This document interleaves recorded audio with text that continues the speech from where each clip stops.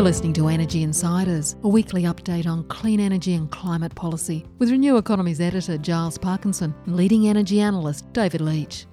Energy Insiders is brought to you by Pylon, helping solar installers and retailers design high-resolution solar proposals in minutes. And Evergen, powering the transition to a resilient, renewable, decentralised energy system of the future.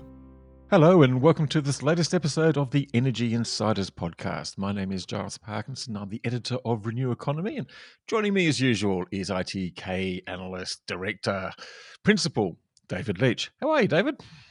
Giles, I'm well, thanks. And I trust all our listeners are as ever well and enjoying discussing the electricity sector. And once again, we've got a great guest, Rick Francis, from who's the chief executive of Spark. The thing I should point out to our listeners who may not be aware is that in the end, although we talk about generation and even retailing 90% of the time, when you look at the actual capital invested in the Australian electricity sector, the greatest part of it is in networks and transmission, and of the average household bill, 50% of it is actually networks. So it's not necessarily the most interesting sector or most sexy sector, but when you get into it, that's very interesting. Absolutely, and I think that's about as good as leading as we can have, so I'm not going to add much more, but let's have a listen to Rick Francis from Spark Infrastructure. Rick Francis, Chief Executive of Spark Infrastructure, thanks for joining the Energy Insiders podcast. Pleasure, Giles.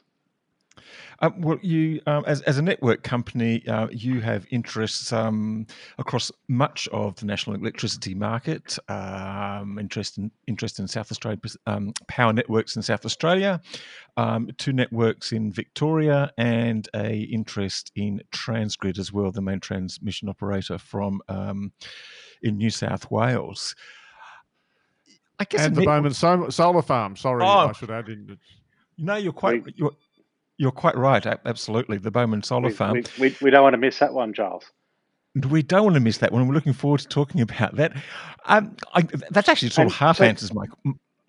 Giles, no, can I ahead. just what you said at the outset in terms of being a network provider. Just to clarify, and this is our point of difference, I guess, and it'll come out later in the conversation, but we are a long-term investor in networks, energy networks, and David will understand that from his long association with us as well.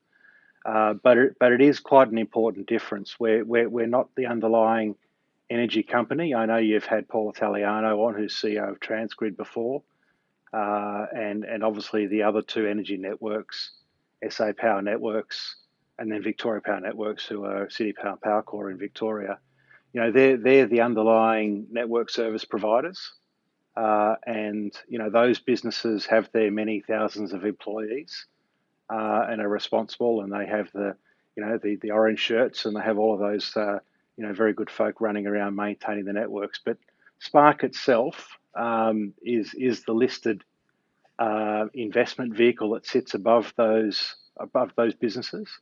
We position ourselves as being an investor in those particular businesses. The nuance and the difference that I know that you've spoken about before is our recent foray into renewable generation with the Bowman Solar Farm, which obviously we own 100% on. But I just want to clarify that at the outset. I think that's a really important clarification, actually, because I don't think I fully appreciated that. David probably did. But look, given that you are now clarified as an investor in networks, what is the attraction of being an investor in networks in the middle of an energy transition? That's a very, very good question. I mean, we have been in this spot as an investor in energy networks for the full life cycle of Spark. So the distribution businesses, which are the businesses in South Australia and Victoria, as you probably know, they've been privatised since the early to mid 90s.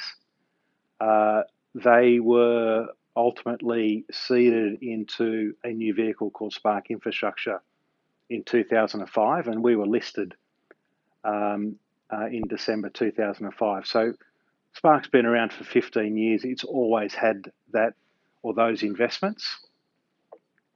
And we expanded the investment portfolio in December 15 when we acquired the stake in the Transgrid investment. So we've always been in this space. It was a vehicle set up to invest in effectively regulated or long-term infrastructure assets, monopoly-based assets, and the investors that we sought to be attractive to are ones that were looking for a very solid investment that can weather all sorts of storms going forward, but also appreciated a reasonably reliable and consistent sort of dividend stream coming out of the businesses.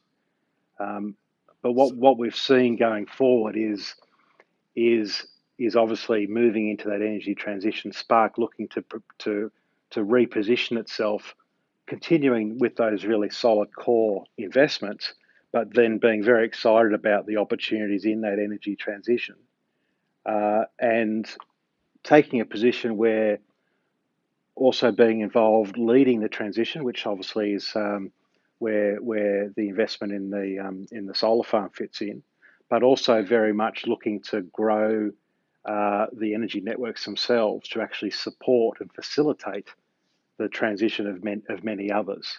Obviously, as the very large scale coal-fired generation retires from around the country and is replaced by many far and geographically dispersed renewable generation. So, Rick, and I hope Giles won't mind if I cut in a little. I think investors have seen a reasonably constant share price for the last 5 years or even a little longer, and they've happily taken a yield which is about 6.5% dividend yield, which looks pretty good relative to the interest rates at the moment. Spark, as you mentioned, sits on top of the underlying investments, and so it doesn't consolidate them. It takes essentially distributions from those two investments, but that doesn't, and then it pays them out pretty much straight away to its investors. So it doesn't leave a lot of cash historically that's been left over. Now I see, and I want to come back to both parts of what you said, but now I see that Spark, and as you mentioned, has a focus on putting some new investments together. I won't call it a growth. It is a growth strategy, and that's going to require more funding. If I think on your presentation you talk about the equivalent of one new solar farm every year, or is sort of in the forward planning sort of thing, $200 million. And I think have you taken out a corporate debt facility? How do you think investors, I guess, will you be able to fund that without raising more equity? And your investors, who are very conservative by nature, are they going to be happy with this more ambitious plan? Yeah, great question, David. Very long, lots of different parts to that. I guess, I mean, and you will have seen this, but I guess the cycle of these assets, energy assets, energy network assets, there are quite significant cycles, much longer than just an annual cycle, that really drives the growth phase. And Spark as the investor sitting over the top also then reflects those cycles. So the cycles that I'm talking about, you just alluded to, is that we've been through a period where the majority of our return has probably come from yield, and that's been seen as very attractive. But now we're coming into a cycle where there is more growth apparent in front of the businesses, obviously coming out of the energy transition. But if I look back, 10 years, we went through an equivalent cycle. In the first 5 years of our life, from sort of 2005 to 2010, we were again pretty much all about yield. But then what we saw in the 2010 to 15 period was again a doubling of our capital expenditure within the businesses, which were the South Australian and Victorian businesses at the time. And we had to reposition our return to being a blend of that growth and yield. So at that time, we reduced our distribution. We had some corporate debt, and we did some refinancing. It's a bit of recapitalisation, and then we presented that to the market and explained what was going on. You might remember at the time, David, that coincided with the rollout of the smart meter program in Victoria, which was a very substantial capital program. I do recall that. So, yeah, and so we went through the same challenges with our investors at that time, explaining that yes, they were going to get a little bit less cash yield up front, but there was very substantial growth coming through in the asset base. And you know, we are, you know, really encountering the same challenge again. We've been through again a period where the yield has been very attractive to many of our investors, and now we are seeing a very substantial opportunity to grow the businesses. Growth in the core, absolutely the core distribution networks, more modest growth, but quite substantially, as you've spoken about on many occasions, very substantial growth in the transmission space. So there's lots of moving parts, as you know, in terms of how networks need to evolve to support the transition from coal-fired to renewable generation. So Rick, major, yep. No, I was just going to say the first major, yep. The first major? Oh, I was going to say the first major cab off the rank really is in relation to Transgrid and transmission and Project Energy Connect, the interconnector, which you know, I'm sure you'll get onto in a minute. We will, and I want to hand back to Giles in a second, but I just want to ask one more question because, and I want to say, I think that the more I think about it, the more I think that a network investor is a natural owner of wind and solar farms because the cost of capital is probably quite similar in both businesses, very low, if provided you've got revenue certainty. But leaving that aside, and leaving lots of space for Giles, let me ask about the network businesses. If I take Powercor as an example, the amount of energy going through that network at the moment is about exactly the same, or as 1% higher than it was 15 years ago when you first bought the business. And yet the number of customers has gone up 30%, and the regulated asset base has gone up by a lot more than that, naturally enough. At the same time, and I apologise for the complexity and length of the question, that the Australian Energy Regulator, who determines your monopoly return, doesn't really want to allow any capex for transformation, you know, for investment into, I don't know, grid forming inverters, microgrids, two-way sharing of the revenue, peer-to-peer, all of this sort of stuff that we all talk about all day long, doesn't seem to show up in your business, and it's very hard to get anything through from the AER. I just wondered how you thought about that from the longer term. Yeah, a few points there, I guess. I think, look, in the first instance, what really drives our business in terms of you know, capex and, you know, operational expenditures, you know, population growth at the end of the day is one of the key drivers of the expansion of the networks and the need to augment and, you know, in infill developments and so on and so forth.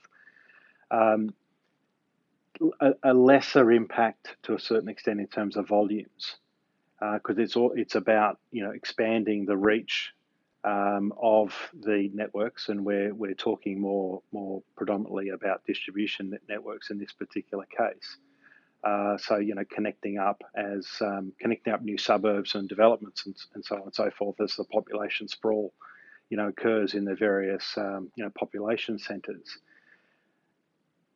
That's what drives a lot of the fundamental, you know, asset base of these vehicles. And I mean, it is very interesting. You know, what that means is the cost of the networks is really quite fixed. You know, the operating side of the business, you know, is pretty stable. There's obviously storms and, you know, those types of weather events that that you see on the front page of the paper and in the TV reports and so on, and they're those types of things are quite costly. But at the end of the day, the fixed cost basis proportion, if you like, to pick a number, is probably say sort of 90% of the business cost.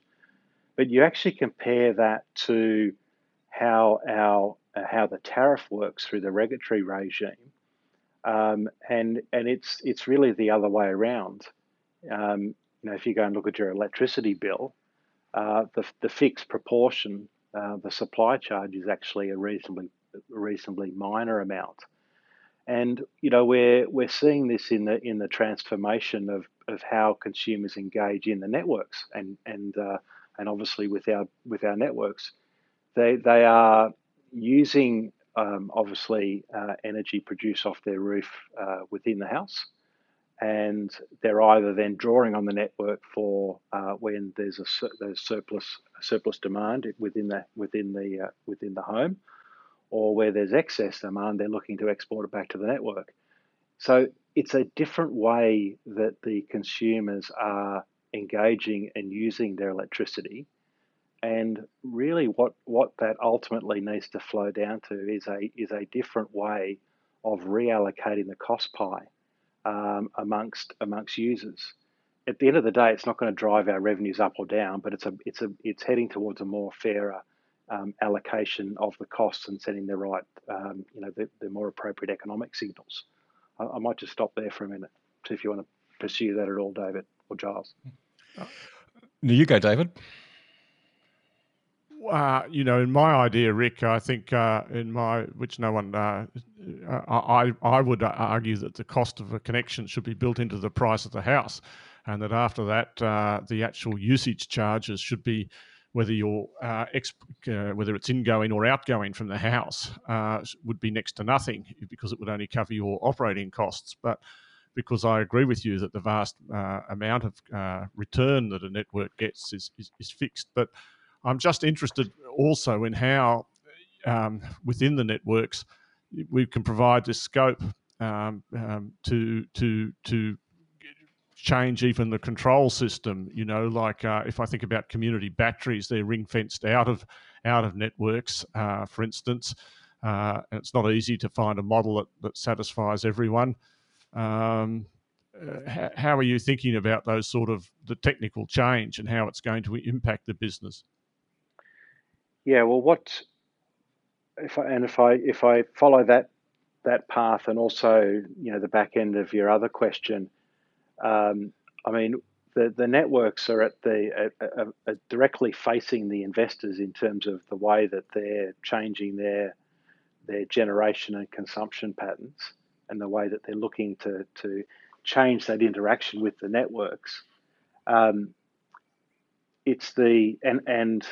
And the networks are working very closely with consumers and trying to adapt real time.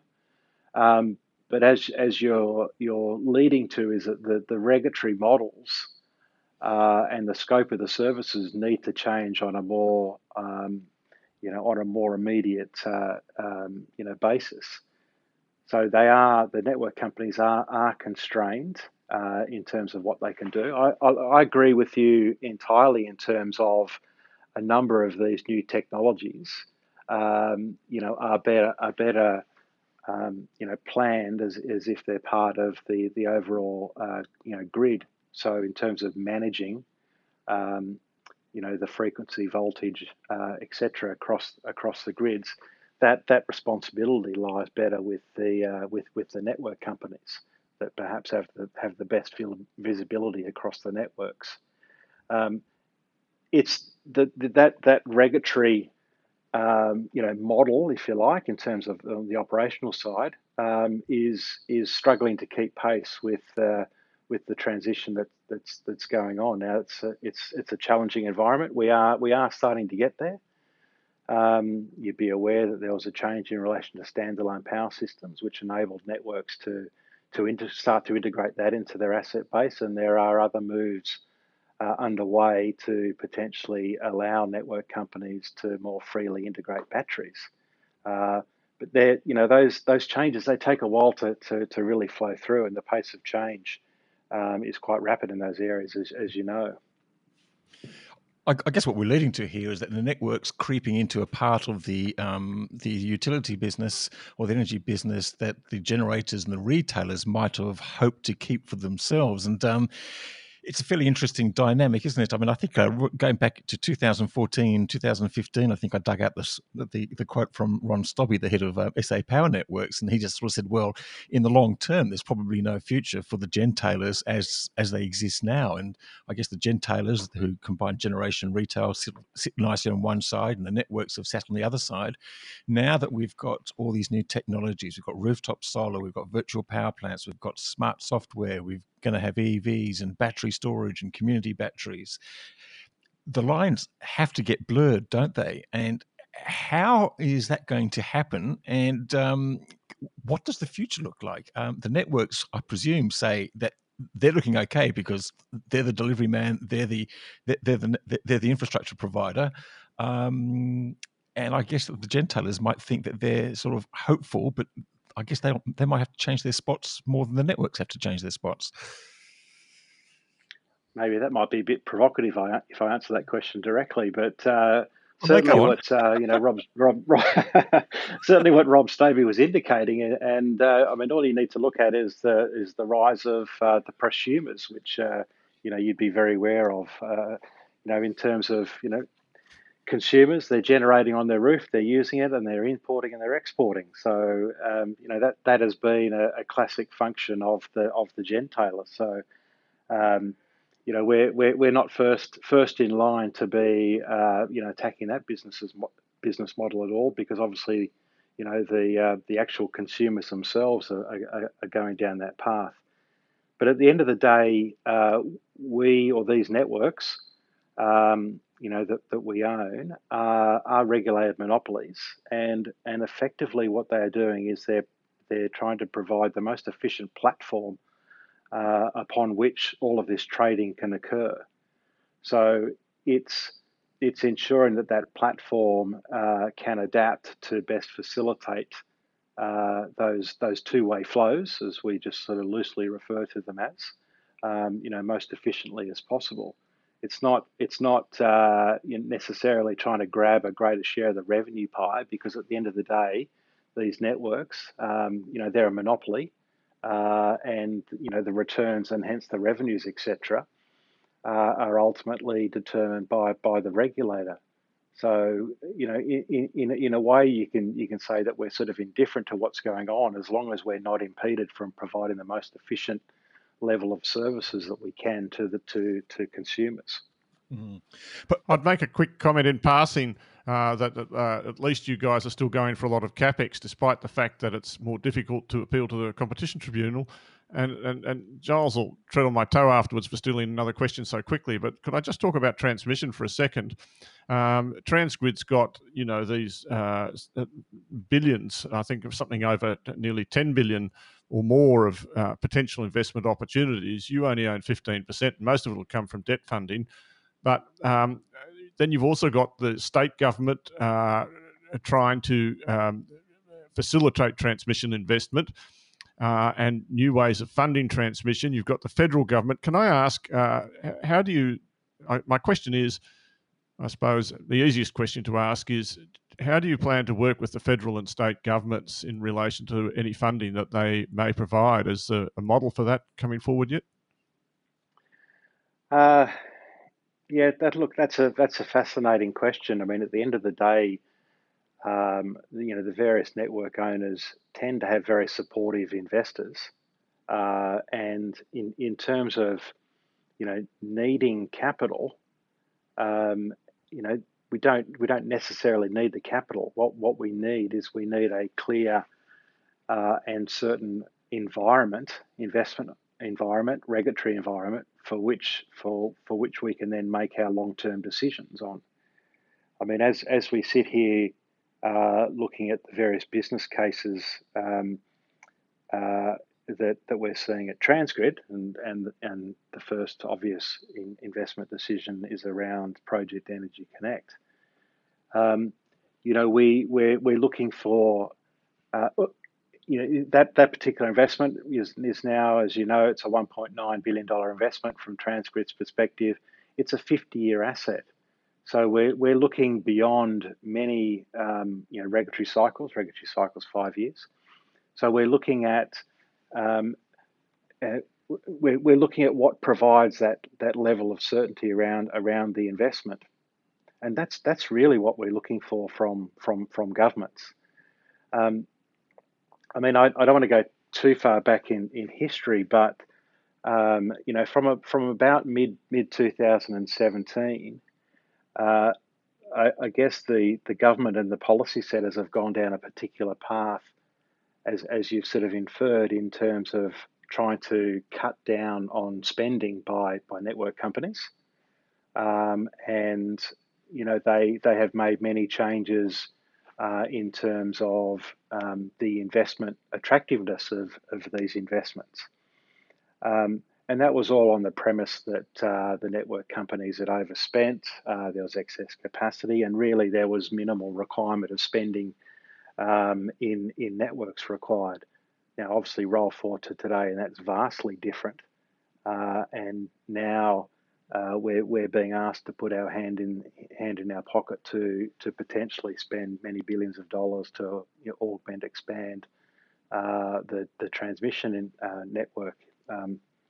In the first instance, so really what we're dealing with, we're not saying we need money, because we don't. But what we're saying is we need to restore some of the credibility and certainty in the regulatory investment systems, such that we can make those decisions with confidence and ensure that ultimately, we are pricing an efficient cost of capital, which means lower, more efficient costs for consumers.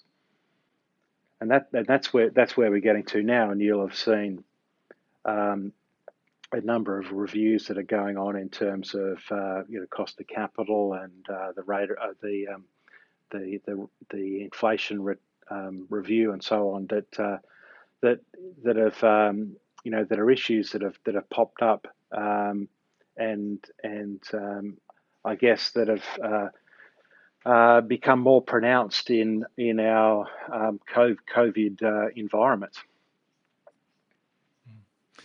I'm just wondering if we can go back to the previous subject and the friction between sort of networks and sort of generators and retailers and what have you. And it's interesting to see. We'll get onto investments in solar projects quite soon, but I'm just wondering, if you look overseas, you see a lot of networks who the regulatory structure or the structure of the industry is that the network owners are also the retailers and the generators are quite separate. And so the networks are able to find efficiencies in dealing face to face with the consumer, but that's not allowed in Australia, although there are efforts to get ring fencing exemptions and things like that so they can actually try and test these technologies. Has Australia got its structure wrong in those terms? Is it going to be harder for us to transition with this rigid structure that sort of paints this black line down the middle? Look, I guess that certainly is one of the challenges with such a segregated supply chain, if you like, in electricity, and therefore there's lots of competing interests and so on and so forth. Certainly, the network companies, are working very closely with retailers, with consumers, with governments, trying to break through those barriers to ensure that they don't stand in the way of innovation and new technologies. And you may well have seen in South Australia, for example, that SA Power Networks have been very heavily involved with the government in trial running VPPs, virtual power plants, using many batteries in individual homes. So yes, you are sort of. I mean, there's a lot of goodwill in this industry at the end of the day, and we do want to work together to deliver the right outcomes. So we do try and cut through that where possible. Do we have the right structure? Look, I guess time will tell. There's a lot of other change going on. We've almost had too much change, and it's very hard for things to settle down just to see see how it's actually going to work out in practice. And that is one of the challenges. And I mean, we've seen so many sort of innovations and incentives and subsidies being rolled out by various state governments, unfortunately without necessarily thinking about the core skeleton being the grid, which can bring it all together and hold it all together. We've now moved forward quite substantially, and you know, the major report obviously came out of Finkel, but was really the development of the integrated system plan by AEMO, and I mean, obviously that's now in its second draft, ISP 2020, and it's a very comprehensive document, and it's a really important plan for the industry. Focus on many aspects, but certainly a lot of the short-term things that pop out of it are around transmission infrastructure. But we've needed that plan for quite some time. Can we talk maybe now about the Bomen Solar Farm? We've mentioned it a couple of times. So tell us, you've built this, you now own a 100 megawatt solar farm, which you built. I think it was built by one of your subsidiary companies, Beyond Energy Solutions. Tell us a bit more about the attraction of solar and your future plans here. I mean, one can imagine that Transgrid, for instance, would be heavily involved in building renewable energy zones. I mean, I guess you could almost sort of imagine a situation where you're providing both the transmission and a sizable part of the generation that might be found there. As long as you manage the appropriate conflicts, yeah, that's probably right.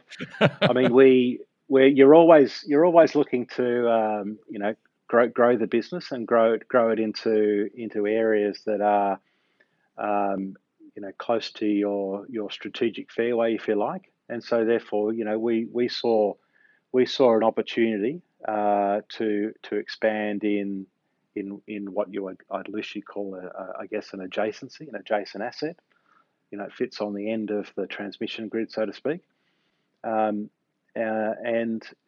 we were very comfortable with that. As you said, Beyond, part of our Victorian business, constructed the asset. They've done a great job. We know the market well. Renewable generation is obviously about a good resource, but also, as we've seen, its location, and we're very careful. Bomen itself, as you probably know, is 10k north of Wagga Wagga. The central part of the grid, great resource, and in that regard, it's gone reasonably smoothly through its connection and testing processes. But so it's an asset type that we're very comfortable with. We've designed it such that the characteristics are only a small step away from regulated networks. Obviously, we're focusing on contracted revenue flows coming from the solar farm. But yeah, look a great asset and a logical step out for us, and people have been very keen to talk about that, and what our plans are, and we've provided a bit more guidance now that we've got Bomen up and running, and we've demonstrated that we can actually build, connect, and get these assets up and running, very very efficiently. So we've been providing that sort of level of guidance to the market more recently. Can you just? So, I'm just going to sneak one more in before I hand you back to David. So David talked about the cost of capital before. Your big infrastructure company with regulated assets. Does that mean that the cost of solar farms such as these is less for you, and you actually have a competitive advantage? I mean, can you give any sort of guidance about what sort of levelized cost of energy that you can talk about for Bomen Solar Farm and other wind and solar assets that you're looking at?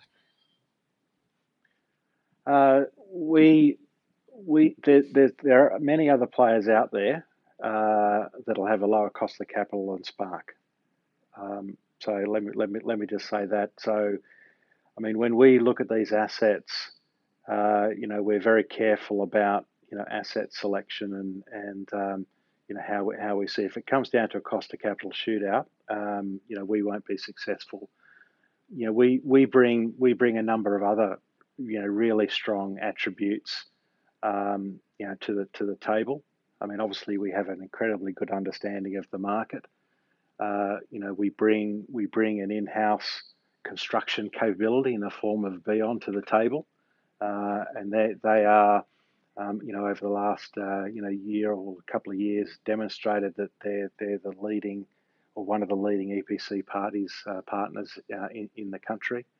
I mean, just in terms of our own credibility, ASX listed company and a $4 billion company, that's the type of party that when we get involved, people look at it and go, okay, I have a very high degree of confidence that project is going to get up and built and is going to be run and operated. There are many opportunities around the place that will never come to fruition, but they know, and I'm talking about PPA counterparties here. We've got Westpac and Flow Power in Bowman. And they looked at that asset, they looked at the owner, they looked at Spark and said, look, we want to be partner to that deal because we know it's going to get up, we know it's going to be a great quality asset, and we've demonstrated that. Yeah, I think you're asking your investors to take tail risk because none of these PPAs cover 100% of revenues in the way they do for regulated assets. So the cost of capital has to be higher. From where I sit a little bit. But I wanted to come back to the transmission again and talk about this. We've seen the best part of a year's delay between when Energy Connect got its RIT, and it's still, although you're hopeful of starting by the end of the year, you've had to ask for a modification of the normal regulated revenue. So I'm still trying to understand what the federal and state governments, if they don't give you money to get this transmission built earlier, what can they do? Can they guarantee that if it doesn't pass an RIT test or its equivalent, or the AER cuts down on its budgeted revenue, that they'll make up the shortfall? They can kind of guarantee your return, frankly, or your cost of capital. I mean, how would you like them to be involved? Yeah, again, David, great question. So there's been I'd say there's a bit of confusion, and I fully understand that in the market in terms of, when a RIT is signed off, many people then jump to the conclusion that, right, bang, that's done.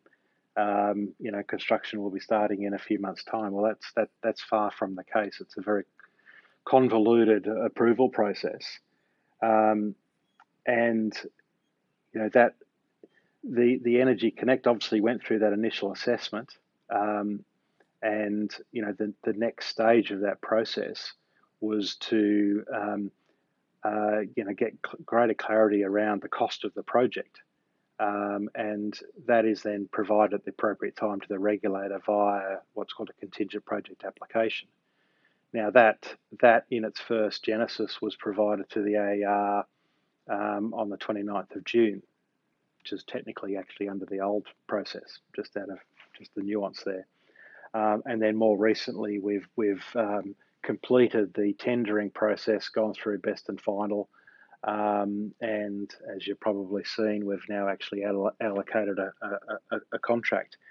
And what that means is that we've actually slimmed down the cost because we've locked in an EPC partner, and we've now actually got a contract which confirms the build. So that is a long process. But what we've managed to do, what Transgrid has managed to do, whilst it's been navigating through the regulatory process, is keep the work going in the background. Now, normally, the way these things work is that Transgrid, in this case, would not have started any of the work. They would go through the process, they put in their cost estimates, then they get it approved at the appropriate time by the regulator, and then they'd start. Now, if we went down that path, we wouldn't be starting for another year or two. So what government support that we've had, and in this particular case, it's principally come from the South Australian government, is that they've been able to guarantee to keep Transgrid whole, that if the regulator doesn't approve the Project Energy Connect, then we will be kept whole. And this is not just a couple $100,000. This is many millions of dollars to go through these processes and to start the preparations, go through all the planning processes, start to order equipment, and so on and so forth. So we're talking about reasonably large licks of money in the tens and tens of millions of dollars that is at risk until such time as the regulator signs off. So we've been able to navigate this process, run this process in parallel, keep the process in a construction sense moving along, while we're trying to navigate a pretty clunky, not fit for purpose regulatory model. What we've found more. And Rick, just to go on with that, you come up to HumeLink and to VNI West, and they're $2 billion each. Is that the right way for the Victorian and New South Wales governments to do it? To sort of say, well, you guys get on with it, and we'll let the regulatory process run, but we'll make you whole if you don't get through it. Well, the regulatory process has changed from 1 July. New rules were being drafted at the time about making the ISP actionable, and so it's trying to address a number of those issues. But the nuance, as I said, was that Energy Connect started prior to these new rules coming in, and still technically will be assessed under the old rule environment. The new rules will start to address, because it's broken up into phases, to ensure that that type of risk is more bite-sized and manageable through the process. But if I just go back to the other aspect, Transgrid put in the other day an update to their CPA, as I said, but they've also gone down the path and identified that we need a rule change around indexation of the RABs. Now, you will well and truly understand the indexation of RABs in the industry, but what that actually means for a very large construction project, that does mean that in effect revenues are deferred under the indexing for many, many years, and those revenues take a very substantial time to build up. Now, it's less of an issue when you have an existing, business as usual regulated asset base RAB for the businesses. But when you're looking at a bespoke $2 billion investment, it has to be looked at in isolation. And what's really been identified as a result, if you're trying to use this old model with a $2 billion construction project, is that it won't actually generate revenues that will support the regulatory assumptions around a credit rating for this particular project and meet the credit metrics. So it's in brackets, the phrase we use, it's not debt financeable. And so the regulator, as you know, doesn't make the rules. It only arbitrates on the rules. They looked at the issue, and then they've turned around and said, look, we understand your issue. We support that you need to resolve it, but they've referred it on to the AEMC, who will meet and determine whether there is a rule change required. So we're going through, as I sort of said, we've got these large projects, and we're encountering issue after issue that we're trying to navigate through. Once the rule change that's gone in is bespoke, obviously, for Transgrid, but it's also being formulated on the basis that it will apply to HumeLink as well. We should probably wrap up there, Rick. But I do want to ask one more question. Some of the issues facing you and other network investors seems to be much regulatory as technology. But I do want to ask one question about technology. We hear from battery storage providers about the prospect of virtual transmission, the ability to use batteries to upgrade the capacity and the flows between links. And I even heard the other day about wireless transmission. We supposedly don't even need poles and wires at all. Do you get excited about such developments, or do you look at your poles and wires and think, oh, bugger? No, I don't think bugger. I think they'll be in place for a long time, as far as I can see. No, we get very excited about innovation, and we're trying to integrate that into the networks. Look, if we don't innovate, then theoretically we could be bypassed. But I actually think like I know David has the same view, is that a lot of this innovation should be part of the actual grid itself, the grid technology itself. The networks are the ones that have most of the visibility of what's going on down at the street level, and so they generally, or they should be, and they will be, best placed to see what's going on. So. There are concepts such as distribution system operator that are being explored, such that the distribution entities can do that most efficiently for consumers. Because at the end of the day, the consumer doesn't want to have to invest in all of their own technology, because it's not just about putting a rooftop solar on. Because what happens when it's cloudy? You've got to go to something else. You've got to go to a battery. You've got to rely on the battery. What happens when that breaks down? You therefore will want a second and third line of support, and that's ultimately where also you will be calling on the network to provide you with that level. Otherwise, you're going to have 3 different batteries, or you're going to have diesel generation or whatever, and that ultimately is just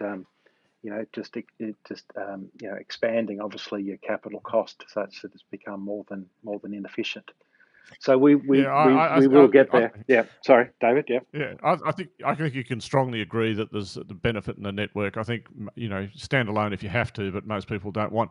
We are running out of time. It's been a very long discussion, Rick. One we're very grateful. But I just quickly, just in 5 seconds, do you see that the approval process or the total time taken will be quicker for transmission builds for HumeLink and VNI West under the ISP, because it still seems to be taking an incredibly long time and it's a major bottleneck? Look, we're going through it. Transgrid specifically is going through it for the first time, and we are working through issues for the first time. So look, I think things will settle down. But I would say that there's good faith, with the regulator and the AEMC to get these things resolved. The governments, both state and principally that's South Australia and New South Wales from our perspective, but also federal. There is great support to get these projects rolled out and as soon as possible. So there's the right intentions. It's just that we're dealing with very thorny issues, and as you know, there's been no major transmission investment for over 20 odd years. So it is sort of pioneering stuff, dealing with a clunky regulatory environment that needs to be brought up to speed with the new technologies and the way forward. Great stuff. Look, Rick Francis, thank you very much for joining the Energy Insiders podcast. Pleasure, Giles. Pleasure, David. And that was Rick Francis, CEO of Spark Infrastructure. David, look, it's an interesting thing. It's going to be fascinating to see how the evolution of the industry goes. I mean, we've seen in this last week, I think we made a brief mention of it in the interview with Rick, community batteries, which we've discussed in some detail.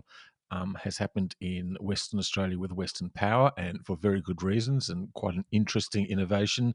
Now we see Ausgrid and United Energy both going into different forms of community batteries. I just don't think you're going to keep the networks away from the people. What with more batteries, community batteries, and electric vehicles and other things happening. It's going to be interesting to see how it all plays out. No, at the household level, the networks are the closest to the customer physically, electrically, and one of my great themes is the decentralisation that I think is going to happen in the whole control system. And really, the networks are going to be in the forefront of it all. And it does seem to me that community batteries must offer savings over putting a battery in every house and efficiency. It's just a matter of making sure that everyone benefits from that, because we all know in our own households that we like to have control. Yes, and that's an interesting one in itself, and probably worthy of a podcast about how that works with virtual power plants and things like that. So people don't necessarily have as much control over the battery as they would like. But it's interesting. What did you make of the Ausgrid and the United Energy announcements? Well, the Ausgrid the United one of the things is when you go back and look at the feasibility study that Ausgrid produced a few months ago now, earlier this year, it was the cost of the batteries. They are still showing essentially for a 500 kilowatt battery, so about 50 times, say, the size of a Tesla Powerwall, that essentially the installed cost, according to the accountants that worked on it, was about the same. That is $1,000 a kilowatt hour, $1,000 a kilowatt, which is, it's just high. When you get up to utility scale batteries of, say, the 10 and 20, 30, up to 100 megawatts, the cost per kilowatt hour halves. So I just think, as a result of that, the case for community batteries doesn't look as good as it would as if the batteries were cheaper, and it doesn't look as good. I can't understand why a household battery has the same installed cost as a community battery when you've got all these extra installations to do, et cetera, et cetera. So more work to be done by me. Well, and possibly by the battery storage developers. Look, just a quick wrap around of the other news. I did want to make reference to the podcast we had last week in the interview with Audrey Zubman, which was a fantastic interview. One of the things that was raised in that was her reference to this Global Power Consortium. And she was just talking about how she sort of, gets together and she talks to the CEOs of some of the other grid operators in California, Denmark, Ireland, Texas, and Germany. And they've all gotten together, and really their ambition and the purpose of their new consortium is actually quite sort of fascinating. It's looking for a 50% reduction in all emissions by 2030, seeking to unlock $10 trillion of investment. And it really is quite an active role by the heads of all these system operators to accelerate the transition towards renewables, which I think is probably very worth noting. And please do listen to that podcast if you did miss it. David, the transition is being that consortium thing has been kicked off by AEMO. Elsewhere, though, in Australia, we see not quite such an enthusiastic embrace. And we saw the Snowy Hydro profit result come out this week, the annual report. It's the government-owned generator utility, a fall in profits, which we would have expected to see given the wholesale prices over the last year, but some fascinating movements in their board. It seems to be all about gas. Yes, so it seems, and I agree with you about the good thing AEMO doing in putting together that international consortium. I think there's a lot of lessons Australia could already have learnt if we'd taken in the say the Texan transmission experience a lot earlier, and Ireland was the first with the battery. And I think the work in Germany on looking at how to deal with less physical inertia, is probably a long way advanced as well. So, and the sharing of all, and Australia's a leader in distributed energy. So there's fantastic knowledge sharing, and it's great to be part of the global village in that sense. Look, as far as Snowy goes, it's hard not to see what Paul Broad says, quite frankly, with a slightly jaundiced eye.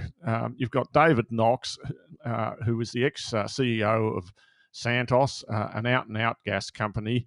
And, I don't think it's overly harsh to say that his time at Santos wasn't the most successful time for the company in terms of its share price. I think that's an actual fact. He's now the chairman of Snowy. You've got Karen Moses, who's the ex-CFO and commercial manager of Origin, and has a huge background in gas all her career. She's also on the Snowy board. You don't see anyone with any real renewable energy experience on the Snowy board. It's the old school. And we look around the place, we see Grant King, another Origin person, working on the advice to Taylor about the recovery investments and the gas-led recovery.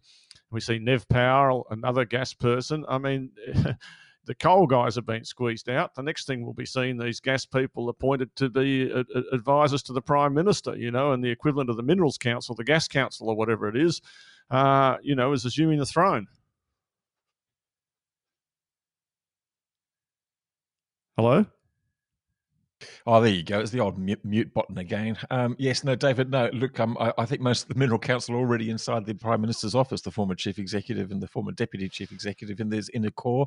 And look, as you said, Origin and Santos, both those executives came at a time when they made these huge investments into LNG, and also managed to make big write-downs at a later time. So a lot of people would expect to see the same thing possibly with the Snowy 2.0 investment, but I guess we'll wait and see. David, well, it's going to be fascinating too. They're still talking about building more gas plants at Snowy and expanding. Well, that's the point. If you put a gas people in there, they start talking about building gas plants. And next thing will be going downstream in gas, and they'll be owning gas pipelines. And it's only a short step from there to owning an LNG plant. I can see it from Snowy right now. Might have to think about a change in name in that case. David, look, I think we should wind it up there because I think the podcast has been long enough and people must get around their business. I do want to thank our sponsors, Evergen and Pylon. Thank you for your ongoing support. And I want to thank all of our listeners for tuning in. And it's really gratifying to see the amount of people that do listen to this podcast and give us fantastic feedback about it. And David, look after yourself. Giles, I think we should also give a shout out to all our great guests that we've had recently. We'll do that again later on, but we owe them this huge debt of gratitude that they come on and share this fantastic expertise with our listeners. So that's terrific too. It is terrific, and one day we should work out how to sort of actually record the post-recording, the post-interview discussion, because that's sometimes even more interesting. But there you go. That's what happens in journalism and interviewing. Anyway, thank you very much, everyone, and we'll talk again next week. Bye for now.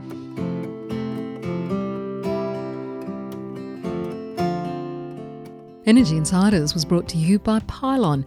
Pylon provides easy-to-use solar design software for installers and retailers with pay-as-you-go pricing, no monthly cost and no lock-in contracts. Join Australia's top solar companies who trust Pylon to design high-resolution, CEC-ready solar proposals. Energy Insiders was also brought to you by Evergen, the market-leading renewable energy software business that optimises the performance of residential and commercial solar and battery systems. Evergen enables large numbers of systems to operate as a single fleet, so network operators can use them as a virtual power plant, generating significant value for consumers, network operators, and the energy system as a whole. Evergen software is powering the energy of the future.